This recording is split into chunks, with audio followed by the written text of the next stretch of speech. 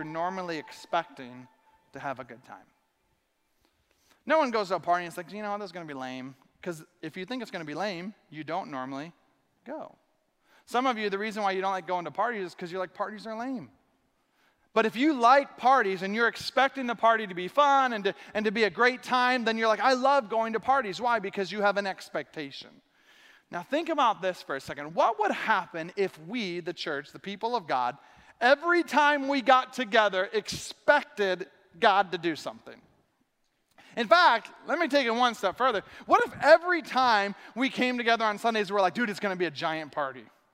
And you're like, what's going to happen there? Dude, we're going to have worship, music. We're going to get together. There's going to be laughter. Man, there's going to be times where, like, maybe there's gifts, like, hey, first-time visitor gifts. Hey, there's going to be moments where, like, when we come together, there's going to be these moments where not only are we going to have these fun activities, we're going to have some free great coffee in there. Father's Day, we're going to be throwing down some meat for all the dads in the house, so you're not going to want to miss that. On Father's Day. Like, what do we do? Like, we're going to have a party. And what if every week we came with an expectation to party with Jesus? In fact, I think the church, we should be the ones leading in the party category. Because here's one of the great things. When you leave church, you don't leave with a hangover. You actually normally remember what happened at church. Unless you had an encounter with the Holy Spirit, and sometimes, let's just say that's just weird, and it's just a whole nother level, and you lay out on the ground for a while, and those type of things happen, and we talked about that a few weeks back, where some of the things that happen with the Holy Spirit are weird. Let's just be honest. It's just weird. But it's awesome. It is awesome. I'm telling you, like, there's nothing like it. There have been times where I have been in the presence of God at an altar and just like literally worshiped so hard, I was sweating through my clothes. It was just like, and then afterwards I'm just like, I'm so exhausted. Like stumbling off back home. I probably basically had like a spiritual hangover is what it felt like a little bit the next day. But there was an expectation. One of the things I love so much about summer camp is that I always expect our students and our kids to actually have an experience with God that will change their life. In fact, that's why we as a church do what we do. If you didn't know this, we actually pay for more than half of every student's cost to go to camp. The cost is like $250 or something like that. We pay $150 for every student to go to camp. The reason is because we know one encounter with Jesus can change everything.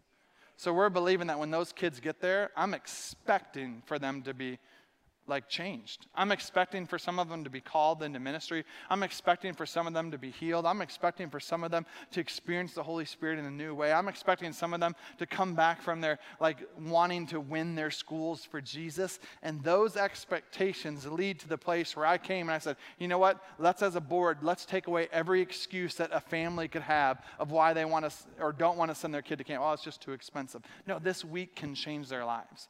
And then in fact, we said, hey, listen, if money is an issue, we'll actually sponsor your kid to where they can go for free.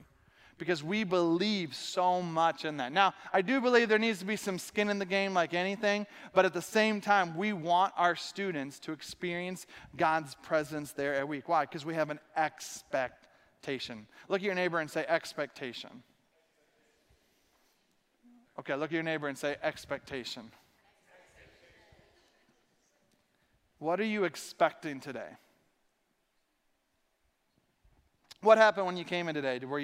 Were you expecting, well, I was expecting the coffee to be good. Okay. What else? Well, maybe I was expecting there would be music. Okay. What else?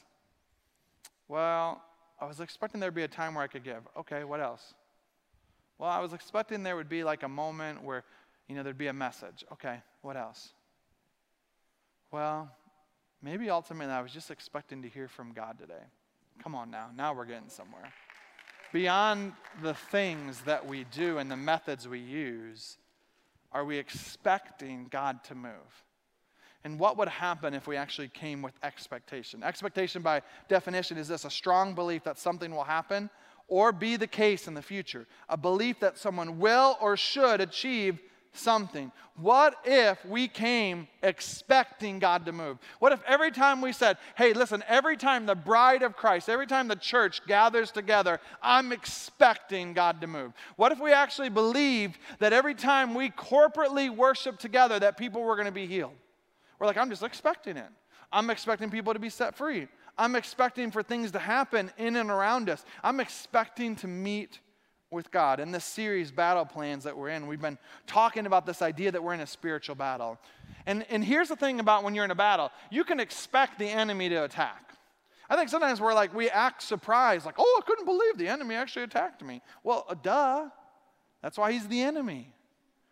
He's going to attack your marriage. He's going to attack you. There's going to be temptation that's going to come your way. Why? Because he's an enemy. He's trying to get you to fail. He's trying to get you to falter. But guess what? Greater is he that is in us than he that is in the world. God is greater than the circumstances around us, but we've got to expect that God is greater. 3 weeks ago when we were talking about the Holy Spirit, we were talking about how the Holy Spirit changes us, it unifies us, and it empowers us. And I made this statement.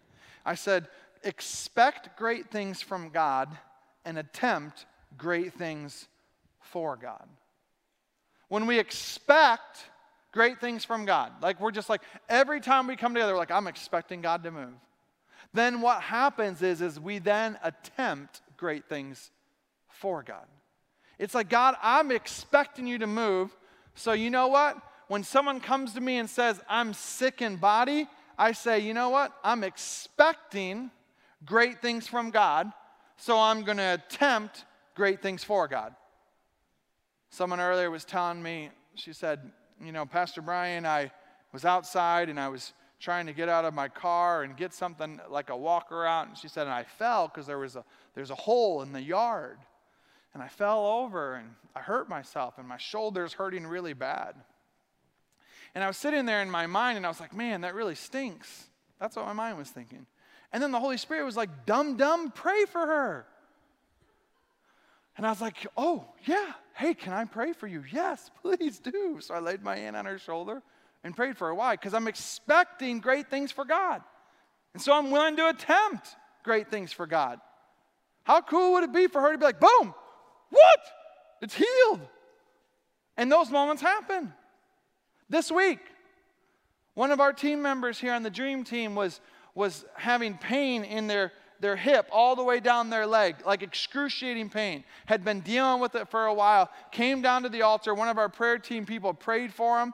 They prayed for him beforehand, but this time when the husband and wife were praying for her, all of a sudden that pain left, and guess what? It has not returned. Come on, that's healing. So we expect great things from God and we attempt great things for God. My life verse has been Ephesians 3:20. It's something that for me I believe so strongly in, and that is this idea that God can do anything, you know, far more than you could ever imagine or guess or request in your wildest dreams. And he does it not by pushing us around, but by working within us, his Spirit deeply and gently within us. And the reason why that's a life verse for me is because I just expect God to do impossible things. It's like when I read the pages of Scripture, I cannot help but expect God to do great things. Some people are like, you know what, Pastor Brian, sometimes I feel like you're like a wealth and health type preacher. Yeah, you know why? Because I just expect God to bless his kids. I expect that he has good health for his kids. I expect that he has wealth for his kids. And you might say, well, why do you expect that? One, I've seen it in the lives of believers. Two, I read it on the pages of Scripture. And people say, well, what about those passages of Scripture that talk about suffering? Yeah, those moments happen. But I don't think that's the long-term play with the Lord. I think we go through valleys, but we also have mountaintop experiences. And I want to see God do exceedingly abundantly more than I could ever imagine or guess or request. And so when I come and I'm praying for people, I'm believing for complete healing. And when someone comes to me and says, Pastor Brian, I got a cancer diagnosis. And some people are, man, like, listen, if you hear that, it could feel like a death sentence. That prognosis comes across and it causes so many questions. But you know what I always think of when someone says, hey, Pastor Brian, I found out like I'm struggling with cancer. Here's what I always believe, God's right. I'm like, boom, no, God can do exceedingly abundantly more than you could ever imagine or guess or request, beyond your wildest dreams. He can turn those cells around. He can cause the body to work the way it was intended to work. Why? Because God is enough. My expectation is in that spot. You see, for each and every one of us, we see the Holy Spirit kind of working inside of us. And that's the beauty of the Holy Spirit, is the Holy Spirit's the one who changes us, He unifies us, He empowers us to do what? To do the work of ministry, to be the hands and feet of Jesus extended to those around you. But I wonder what you're expecting. Today I want to look at Matthew chapter 9, and in Matthew chapter 9 we see this account of Jesus unfolding. So if you have your Bibles, Matthew chapter 9, if not, it'll be up on the screen. I want to encourage you, man, why not, let's start bringing our Bibles together. I don't know, like, I know that seems a little old school. In fact, this morning I was like, man, I'm going to bring my Bible down, but I wanted to read from the ESV, and I don't have an ESV actual paper translation of the ESV, and so I've been using this excuse, and I was kind of complaining to the Lord. I'm like, well, God, it's on my iPad. I don't need to bring that. He's like, why don't you just bring the actual, like your actual Bible and read from it? I was like, well, it's NIV, and the Lord's like, then why don't you buy an ESV? And I was like, oh, yeah, you're right. Maybe I could do that. And because I think there's something said about when we actually open up God's Word, when we spend time reading God's Word. Every week we're soaping, and we've been soaping in Hebrews, which has been fantastic to see what God's been doing and challenging us through the book of Hebrews. And as we're reading that, we're challenged with this idea that, you know, even like yesterday, this idea in chapter 12 that we're therefore surrounded by such a great cloud of witnesses. Like, so run the race that God's called us to. And Jesus here in Matthew chapter 9 is setting the scene for us. But prior to that, in chapter 8, he's been pretty busy. Let me just kind of review a few things just for you to understand how busy Jesus has been. At the first part of chapter 8, he heals a man who has leprosy. Then the Bible says many others are healed from there. Then Jesus encounters a demon-possessed man that he sets free. Then they get out on the water, and Jesus actually speaks to a storm that arises up and calms the storm by speaking to it. There's another moment right after that where two violent demon-possessed men are set free. People can't even go by them because they're just crazy. There's two of them, and they're overpowering everybody, but Jesus sets these men free. Then from there we see Jesus healing a paralyzed man. Then from there, this is pretty crazy, a dead girl is raised back to life. And then after that, a sick woman is healed. That's all in one chapter. Can you just say that's a lot of stuff? And here's what we see. There's an expectation that is rising. Verse 27 says this, and Jesus passed on from there. So imagine, Jesus was passing on from there. From where? What was he doing? Healing people. The expectation has begun to change. In fact, if you look back at verse 26, it says, news of this spread throughout the region. Why? Expectation was growing. People are like, man, it seems like every time Jesus is around, like something cool happens. I saw this dude who was paralyzed. Boom, he receives his legs back. Dude, I heard this girl who had been raised from the dead. She's literally dead, and he raises her back to life. There was these two demon-possessed dudes that were beating the snot out of everyone who tried passing through their area. Jesus steps onto the scene and is like, boom, get out. And they were set free. People's expectation was growing because they were hearing about what God was doing.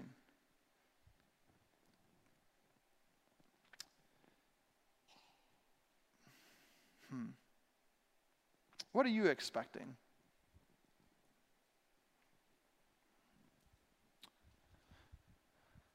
Is it more than just things you read on the pages of Scripture, or do you actually believe and expect these things to still happen today? So here's Jesus. He's going on his way. He's leaving from that area. Because why? Because he's got a mission. And the mission is taking him from that area that he was in where all these healings and amazing miracles have taken place. And here's what the Bible says. It says, 2 blind men followed him, crying aloud, "Have mercy on us, Son of David." When he entered the house, the blind man came to him and said to them, "Do you believe that I am able to do this?" And they said to him, "Yes, Lord." Then he touched their eyes, saying, "According to your faith, be it done to you." And their eyes were opened. I believe this, that God is showing us in this simple passage here 4 steps to expectation. So if you're taking notes, you can write these down. 4 steps to expectation. The first is this, is follow. The second is this, it's ask. The third is go in. And the fourth is answer yes. Follow, ask, go in, answer yes. We're going to unpack these here in a moment, but before we do that, I believe that God wants to set free some obstacles from our lives right now, and I just want to pray over us, because I believe that this message right here is something that if we would actually apply it to our lives could change everything.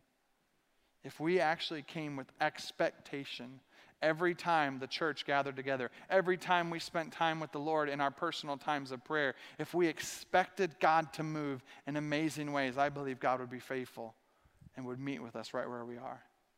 So I just want to pray right now over you, everyone who's watching, that God would remove any obstacles that would keep you from expecting God to move. So Father, right now, I pray over every person within the sound of my voice. I pray that you would meet with them right where they are. Holy Spirit, I pray that you would begin to convict, you would begin to remove obstacles that we have built in our lives that have kept us from fully understanding who you are and the truth of your word. I pray, God, that you would challenge us today to walk in a place of obedience, to take steps forward, to expect you to do the impossible in and through our lives. I pray these things in the name that is above all other names, the name of Jesus. Amen and amen. Step 1, follow. It's interesting. I know as we read this, you can easily read this and you can say 2 blind men followed him. But let's pause there for a second. 2 blind dudes followed Jesus. That's not an easy task. 2 guys who couldn't see followed Jesus. It wasn't like there was a road. There wasn't like this path laid out. There was no GPS or Siri, left, right. No, 2 blind guys are following Jesus. Can you imagine that for a moment? Don't miss this. Because see, here's the first thing we see is so many times we immediately have excuses to why we shouldn't or couldn't follow Jesus. Well, I just don't know. I don't really know where God's leading me. I can't really see all the steps ahead, so I'm just going to play it safe, just kind of pull back a little bit. We get excuses all the time as to why we're not going to follow. If anyone had excuses, it was these 2 blind dudes. Follow Jesus? Where is he going? I don't know. Now think about this, and I didn't even say this first gathering, but those blind guys, in order to follow Jesus, had to leave all of the comforts behind. Where was the comfort? A place that they were familiar with. See, when you don't have sight, you keep yourself in familiar surroundings because you begin to memorize where you are and you can kind of begin to make life a little bit more normal. For these 2 blind guys, they had pieces of their life that were probably pretty normal. In fact, many of the times where we see those who were blind, they were actually beggars who would actually find themselves by the city gates. People would have pity on them and they would just throw over, just different amounts of money, helping, them out as best as they could. The community would kind of take care of them. These 2 blind guys left their comfort to follow Jesus. Why? Because they were expecting something from him. Don't miss that. What would happen if when we followed Jesus, we actually expected something? It's not like Jesus is like a slot machine where you put the money in and he'll play a certain song. But what if it was like we actually went to Jesus saying, you know what, I don't know what's going to happen, but I do know this. I'm expecting God to do something miraculous. What would happen if we followed with expectation? Let me do this for a second. I'm just going to have you close your eyes for a moment. How many of you right now, with eyes closed, feel confident that you could follow me in the room? You're like, I feel confident with my eyes completely closed that I could follow you, Pastor Brian. Anybody?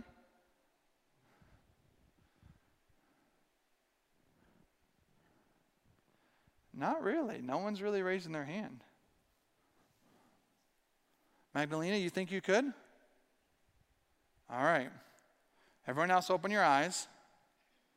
Okay, Magdalena, I need you to stand up. Come on, you said you could do this. Close your eyes.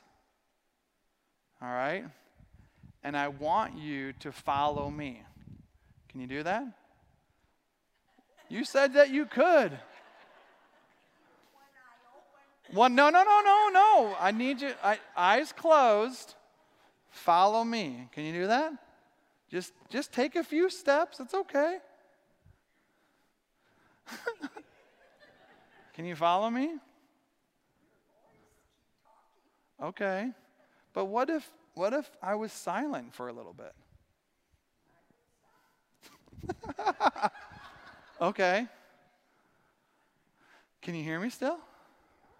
Okay.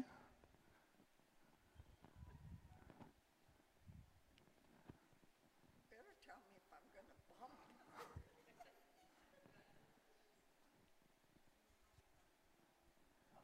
Can't hear you.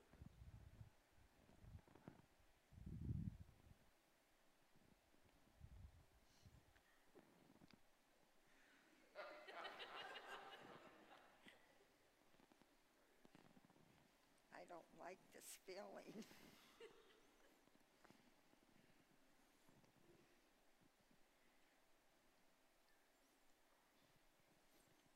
What if I was right here?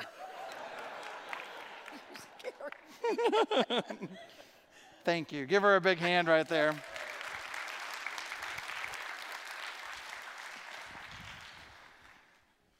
A simple illustration right there that shows us, this wouldn't have been an easy thing to follow, right? She was confident when she could hear my voice, but then after a while, she couldn't hear me anymore, and she said, wait a minute. I know there's obstacles. I know there's things around me. This is difficult. I want you to picture that for a second, how difficult that moment would be to follow Jesus.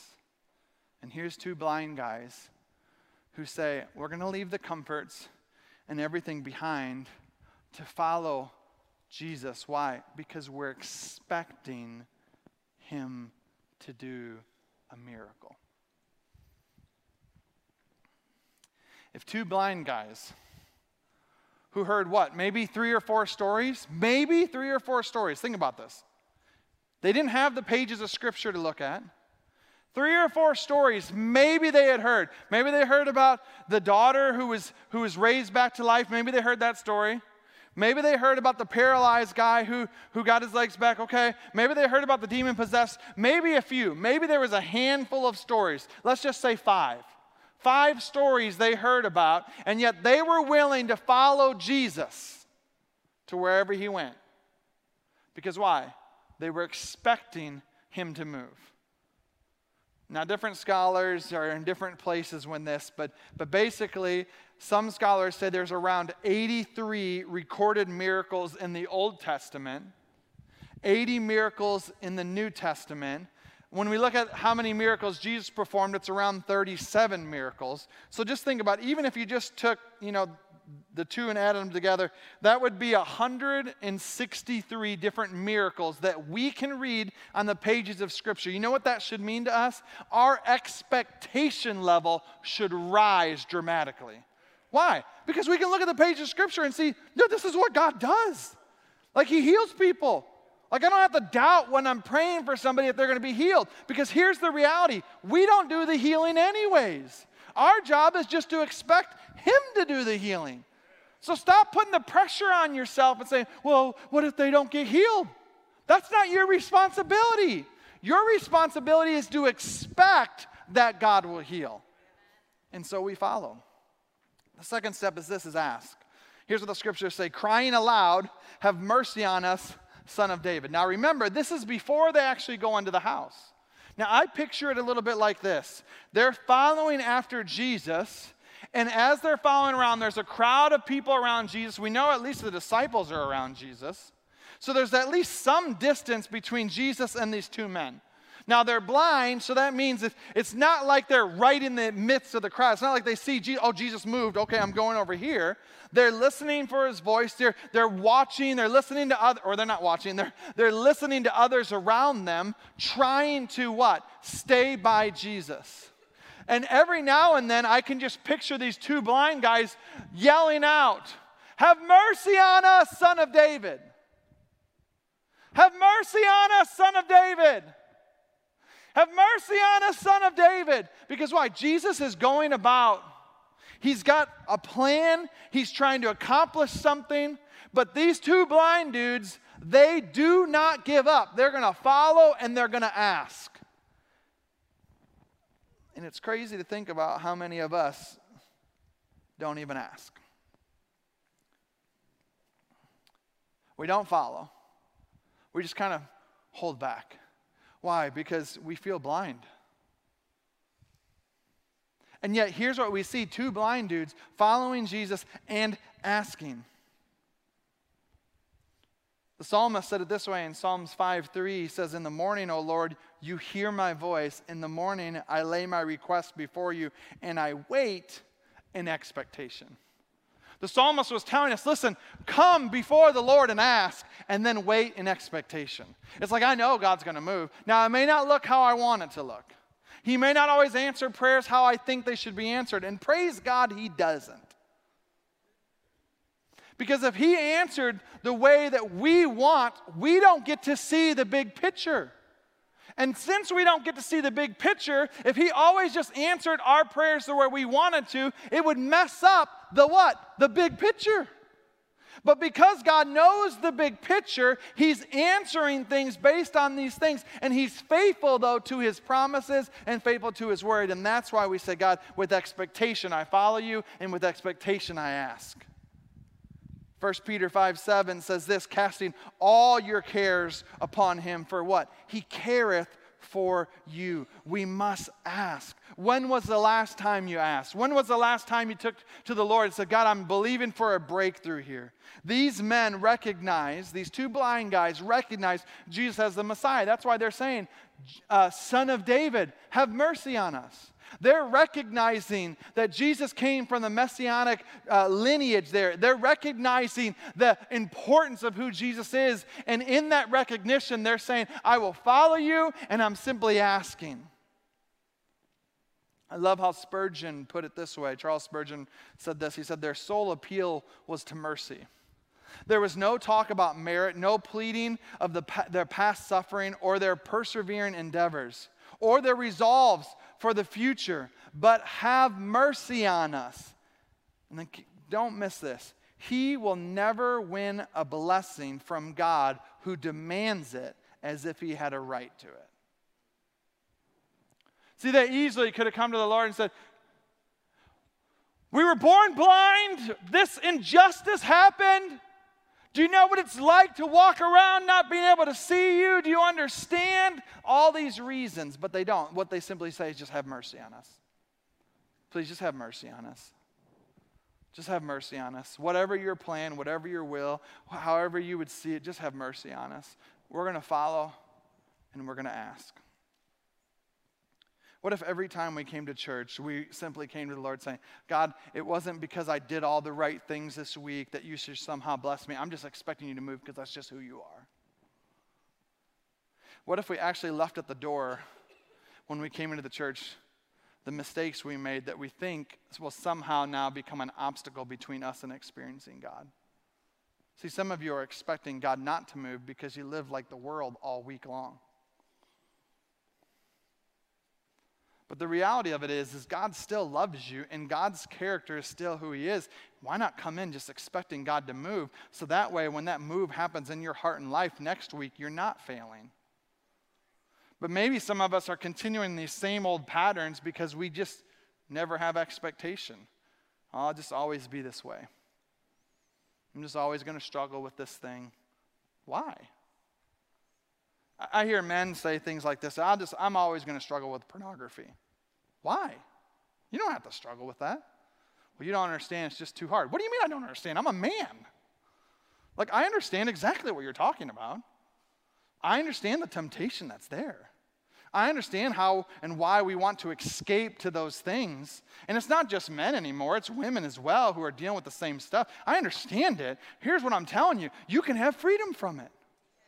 Stop I just expect this week I'm going to struggle with it, and then on Sunday I'm going to come in, I'm going to ask God to forgive me, and I just expect that's probably why I'm not really experiencing the fullness of who God is. Stop. Expect God to move. Follow him. Ask. Here's the third. It says this, go. Go in. It says, when he entered the house, the blind man came to him. Now, this is interesting. I don't know how the blind man got in the house, right? We don't know. Maybe they were like, Mission Impossible, sleuth guys coming in, somehow make their way into the house. Probably not, they're blind. Somehow they probably, in the crowd, began asking, hey, do you know where Jesus went? I'm not hearing him anymore. Do you know where he went? I don't know.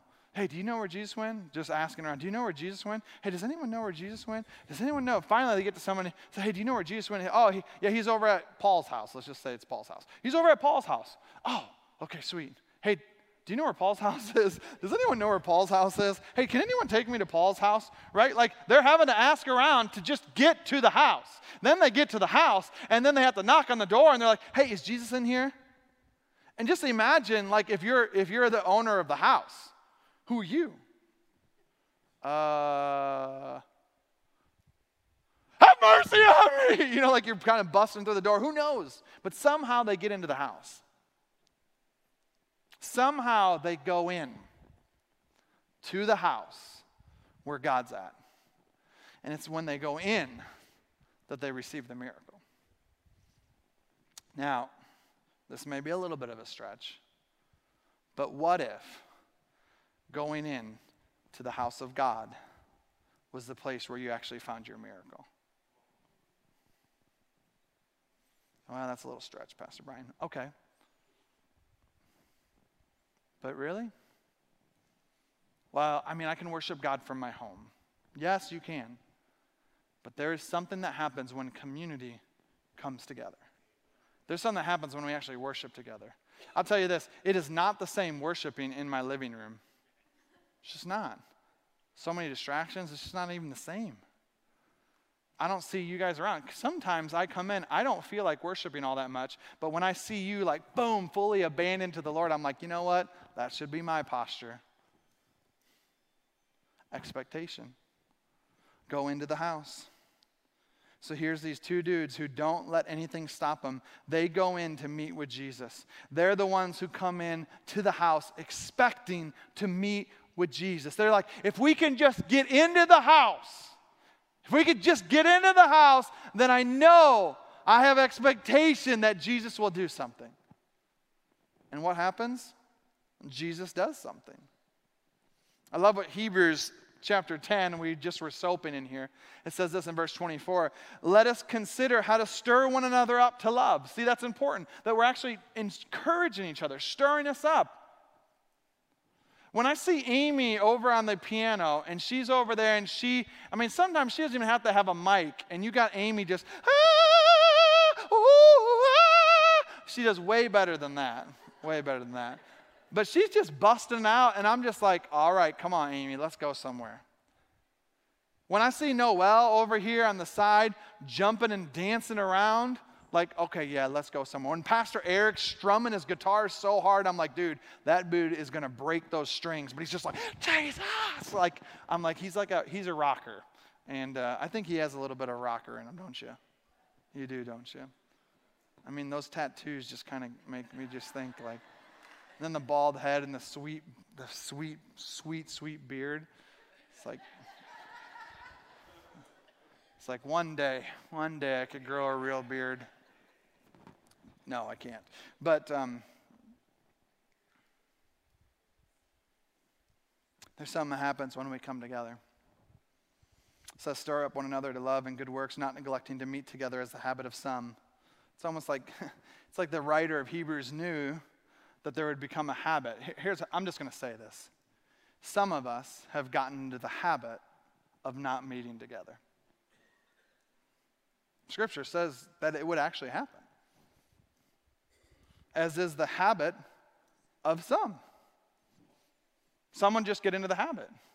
Now, we can sit back and be like, well, it's COVID, it's all these things. I think eventually, and I think we're kind of in that spot right now where we need to be like, dude, I haven't seen you at church in a while, where you at?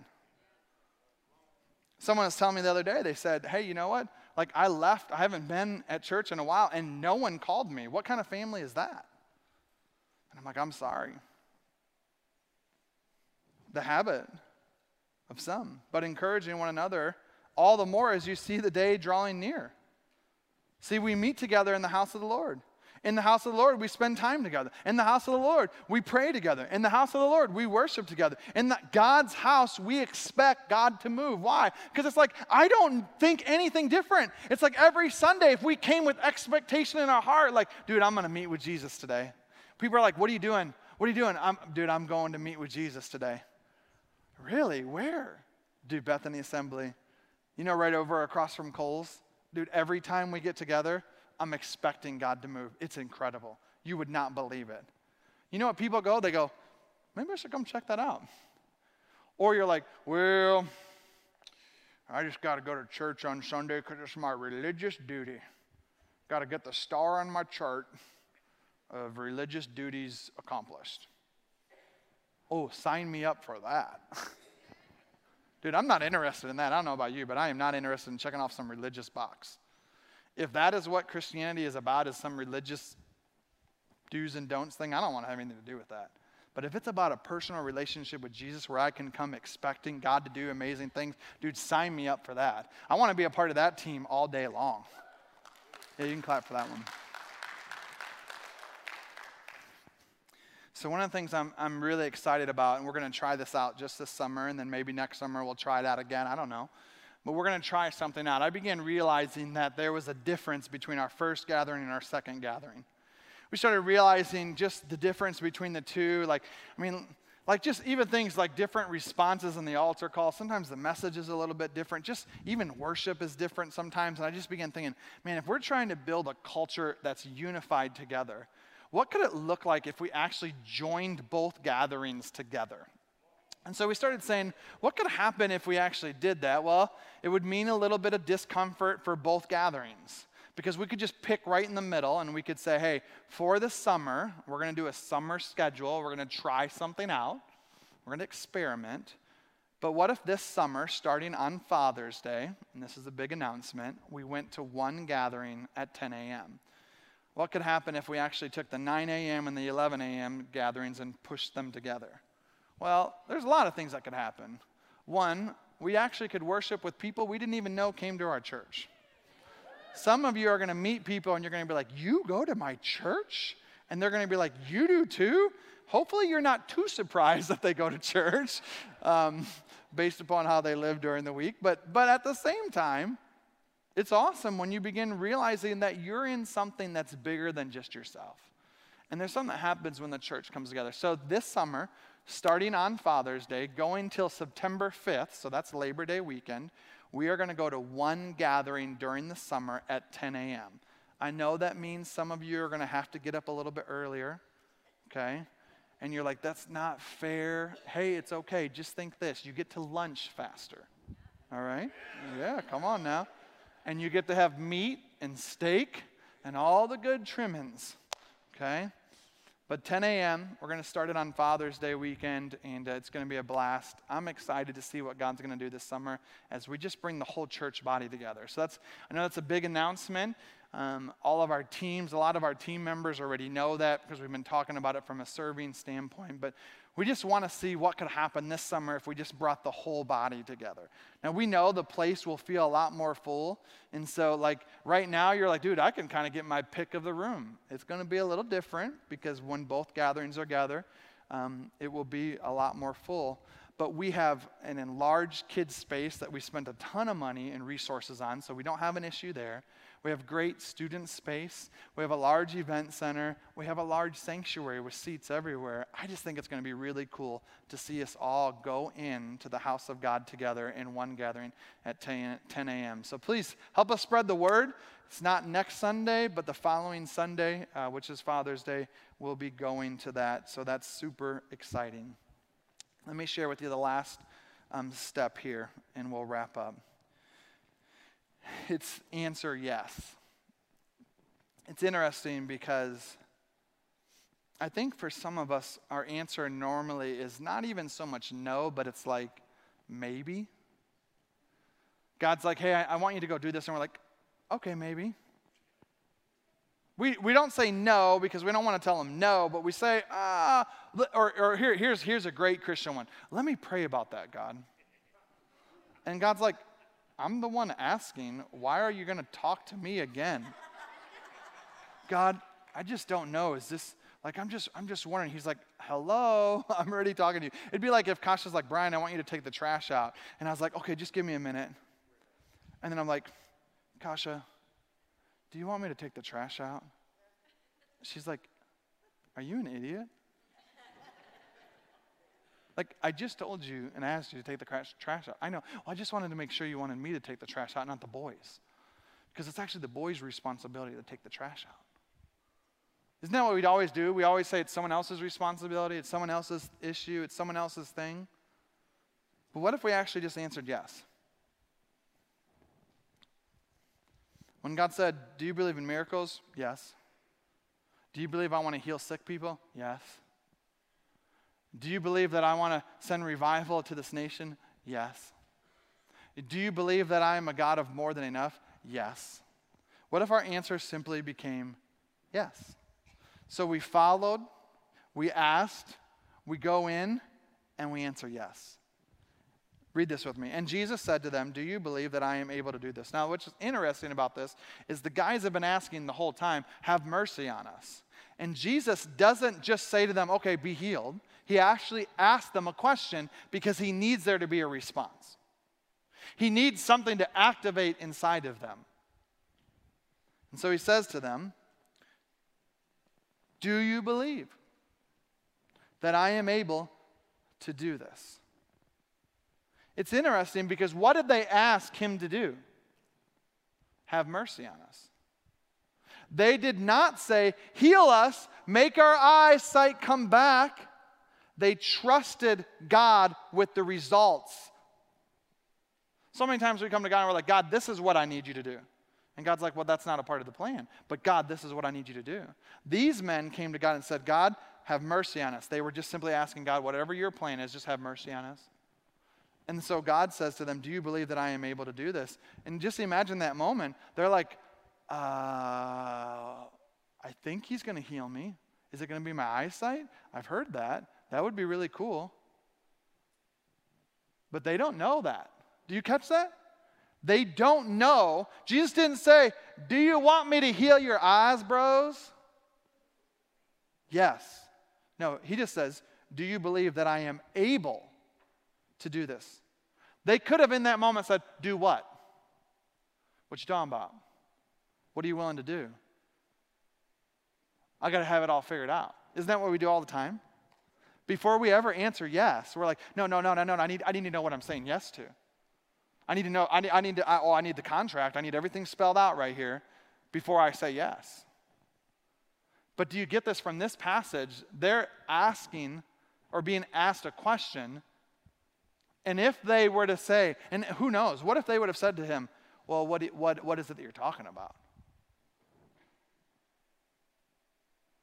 But instead, they just simply answered, yes. Yeah, we believe you're able to do it. whatever that may be. I don't know what it's going to be, but we believe that you are able to do it. And then here's what it said. Then he touched their eyes, saying, according to your faith, be it done to you. And their eyes were opened. See, Jesus answers or asks a question that requires just a simple answer. Do you believe? Yes. I think so many times we overcomplicate the simple response that God's looking for. He's saying, will you follow me? Will you ask? Will you go in? Will you just simply say yes? 4 steps. A while back, I was listening to a message by Bill Johnson, and Bill Johnson said this, and he was talking really to, I think, the church in general. And it was something that was really convicting. He said, it's difficult to expect the same fruit of the early church when we value a book they didn't have more than the Holy Spirit they did have. Let me say it again because I know it's a lot right here. It's difficult to expect the same fruit as the early church when we value a book, the Bible, that they didn't have more than the Holy Spirit they did have. You may say, well, man, that sounds like a heretic, like he's saying don't trust the Bible. That's not what he said. He's just simply saying some of us are so caught up with, is it in the book? And we're so caught up with all of that we miss what the Holy Spirit's trying to do. Now, you may say, well, then how do we know, Pastor Brian, if we're actually doing what God's asked us to do? Well, is it contrary to what God's word is saying? Then that's not the Holy Spirit. So we know that. But many times the Holy Spirit's just saying, hey, will you just say yes? Will you just say yes to what I'm calling you to do? Yes to his calling, yes to giving, yes to following, yes to asking. James 4:8 says this, say a quiet yes to God and he'll be there in no time. Quit dabbling in sin, purify your inner life, quit playing the field. 2 Corinthians 1:20, for all of God's promises have been fulfilled in Christ with a resounding yes. And through Christ our amen, which means yes, ascends to God for his glory. Proverbs 3:5-6, trust in the Lord with all your heart and lean not on your own understanding. In all your ways acknowledge him and he will make your paths straight. It's all about simply following, asking, going in, and then just answering yes. This past Wednesday night at our night of worship, I really felt like the Lord gave us a prophetic message as a church. And it became a heart's cry and prayer throughout the entire night of prayer and worship. And it was this, why not here? Why not now? Why not in me? And the idea was, why not, God? Why not now? Why not pour your Spirit out now? Why not miracles now? Why not healings right now? Why not people being set free? Why not now? Why not now? And why not here? Why not here? And then why not in me? Why not here? Why not now? And why not in me? In fact, today I'm believing that God's going to deposit that into you. Because, see, that's expectation. Why not here, God? Why not now? And why not in me? Why not in us? Why not? What if we just came expecting? Why not? Why not here? Why not now? And why not in me? What could happen if we just expected God to move? What could happen if every time the musicians came up on stage to worship, we were like, boom, I'm ready. And we're down in the altars and we're like, dude, we're ready. I'm ready to worship the Lord. Because we recognized it has nothing to do with who's on the stage. It has everything to do with the center of our attention and focus, Jesus. And if we remembered that he's in the room, we'd be like, dude, I'm going to completely abandon myself. When the scriptures say that David would dance before the Lord naked, you may say, dude, that's a little weird. That's a little like unabandoned. And it would be. Please don't come next week and be like, woo, worshiping Jesus. Because our ushers will have to be like, whoa, whoa, whoa, whoa, whoa, whoa, whoa. Right?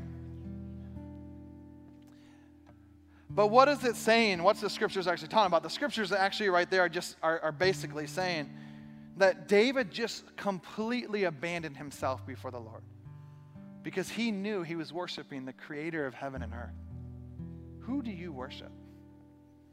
What are you expecting? Come on, can we just follow? Can we ask? Can we go in? Can we remember just to say yes? What could happen if we did that? I close with this passage of scripture right here. It's found in 2 Corinthians chapter 1. And Paul writes this to the church in Corinth. He says, we were crushed and overwhelmed. I don't know about you, but sometimes I feel that way. We saw how powerless we were to help ourselves. Yep, I feel that way sometimes. But that was good. For then we put everything into the hands of a God, for he can even raise the dead. Now think about that for a second. What if God wanted to use COVID-19 to put us in a spot where we would simply put ourselves back into the hands of God and say, God, I'm just expecting for you to do something. My dependency has become about other things, but I want to switch that dependency upon you and you alone. You may say, well, did God cause COVID-19? No. But does God actually use COVID-19? Absolutely. Because God causes all things to work together to them that love and obey, and those who trust God. Like when we love and we obey, God says, oh, I'm going to use all that. So I believe this, that God wants to use the circumstances of COVID-19, a really difficult time, the pandemic of our lifetime, right? He wants to use that to see the church propelled forward like never before. But we have got to expect some great things from God. Because here's the thing, God's just looking for a church who's expecting. And I believe this, when the Bible talks about him pouring out his Spirit upon us in the end days, I believe he's looking for people who are expecting. Here's what it goes on to say. And he did help us. So he does. Goes on to say, and we expect him to do it again and again. We sing a song here where we say, will you do it again? And in that song, we're kind of declaring this idea of, God, would you do it again? Would you do it again? Would you do it again? This past week, we saw people experience some great things in an altar where we were gathered around and people were being touched and we were praying and laying hands on the sick and people were being healed. People were being healed. Why? Because people came with expectation. And someone sent me a message that, Pastor Brian, it felt like the old days when we used to gather around the altar. And here's what I want to challenge. Those moments are fantastic. And we can remember those memories. I have so many incredible memories of things that have happened in my life from years past. But I don't live in the memories. I live in the future where I'm saying, God, I want to see you do it again. I want to see you do it again. I'm expecting, so I'm going to follow. I'm going to ask. I'm going to go in. I'm going to simply say yes. Today, you have an opportunity to say yes. I'm going to ask you to stand to your feet across the room.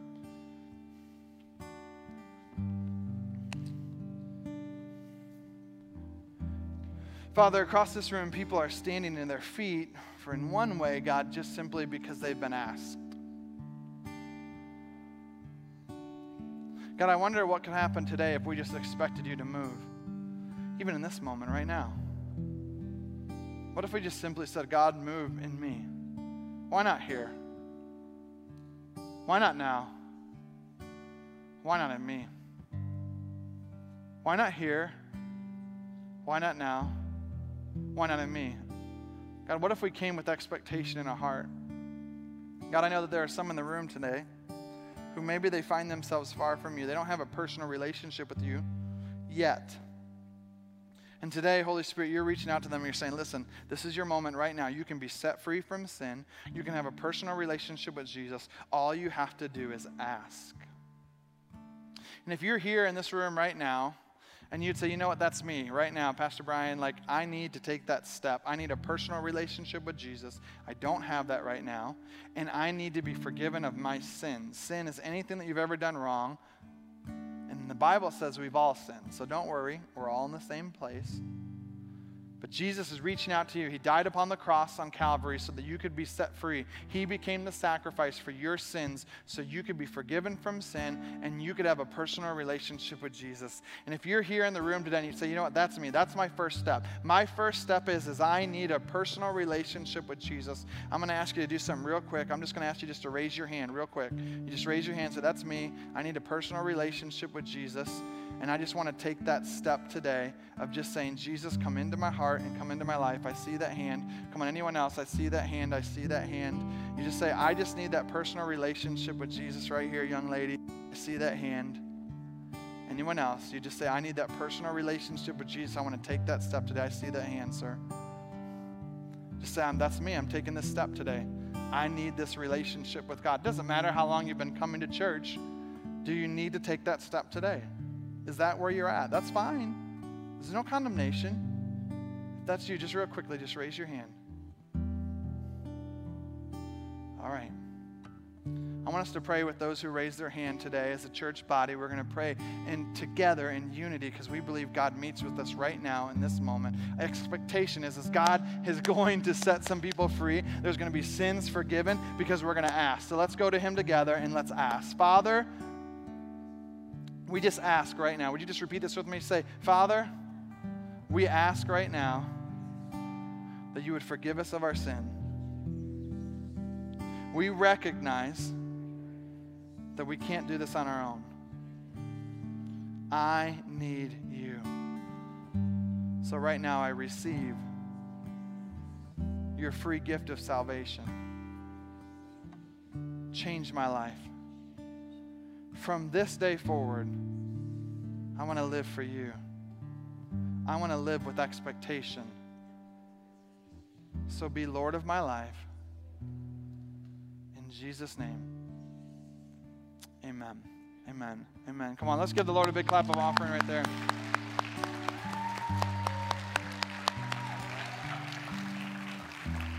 One more thing. If today you're in this room and you're like, you know what? Like, I need some expectation to grow in me. I want God to grow expectation in me. I just want you real quickly right now just to raise your hand. Just say, I want expectation to grow in me. Like this idea of I want to expect more from God. I want to believe for more. I want to see God do exceedingly abundantly more than I could ever imagine or guess. All right, keep those hands up. God, right now we pray over every person who has their hand raised. God, I'm raising my hands with them. I want expectation to grow in me, God. God, we simply are saying right now, God, cause expectation to grow in us. God, cause us to be people who are hungry for your word. Cause us to be people who are hungry to pray for the sick and to see them healed. God, may expectation grow. May we say, God, every time I believe the church comes together, I want to be a part of it because I believe you're going to move. I believe you're going to do great things. God, may we expect for healings to take place. May we expect for people to be set free. May we expect you to do exceedingly abundantly more than we could ever imagine or guess or request beyond our wildest dreams. And God, you would do it not by pushing us around, but by your Spirit deeply and gently working inside of us. God, work in us today, I pray. Work in us today, God, I pray.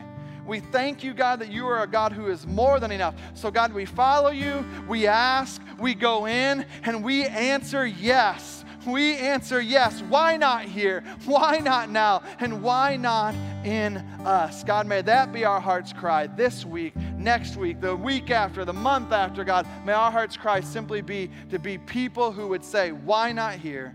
Why not now? And why not in me? In Jesus' name, amen, amen, and amen.